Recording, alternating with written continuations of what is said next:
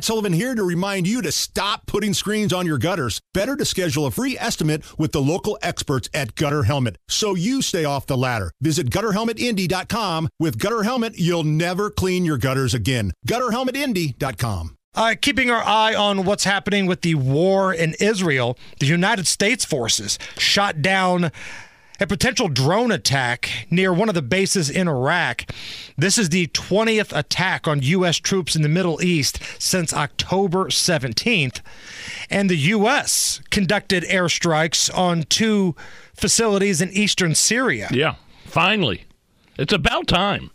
I mean, this has been going on for weeks. There's been dozens of soldiers injured, and these were precision strikes that took out what did they take out? A weapons depot and an ammo storage area near an area that's usually used by Iran's Revolutionary Guard. I don't know if this is like quite an escalation, but I'm glad Joe Biden signed off on this finally. Right. It's one of a few good things I have to say about Biden is his presence in Israel, sort of the show of force or the appearance of force with the carriers in the Mediterranean Sea, and finally fighting back against these like little Iran offshoot proxies that have been trying to nail us over there. It's kind of the least he can do, though, for funding Iran and giving money to Hamas. Well, yeah.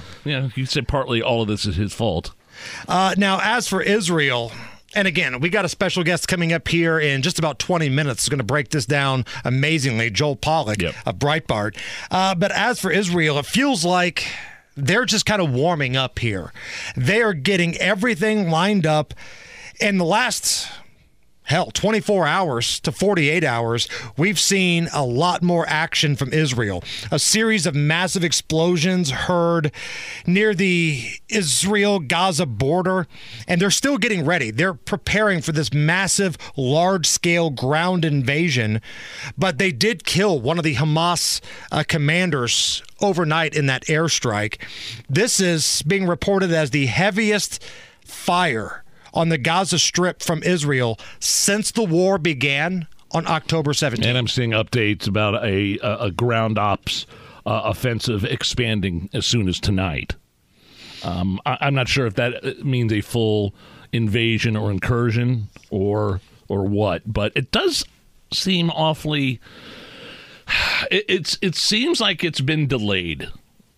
In terms of the invasion.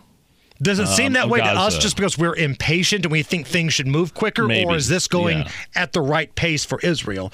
Because this isn't going to be something where they go in and it's done by the weekend. You're talking about a long-term... Months and months. Years, maybe. A long commitment of doing this. And you got to do it right, especially at the beginning. Now, Trey Gingst, he's the embedded reporter for Fox, and I think he's been doing a very good job. He puts out this piece of information, quote, Israeli defense minister told journalists earlier today it's not a question of if, but when Israel conducts a ground operation to eliminate Hamas. So again, eliminate Hamas to me is the key word here. We're not talking about we want to flatten things, we want to get out of there, we want to send a message. That's not what this is about. This is about eliminating Hamas. And whatever their definition is of that, this is going to be pretty wild. And the bigger problem is, I mean, Hamas is definitely needs to be, they are evil. They are the face of, they are demons. They are subhuman. But how do you eliminate an ideology? How do you eliminate the idea these Palestinians have that Israel needs to be wiped off the face of the map? And whenever this large-scale ground invasion happens, again, it's not going to be pretty. This is going to be some grisly stuff that's coming out of the Middle East.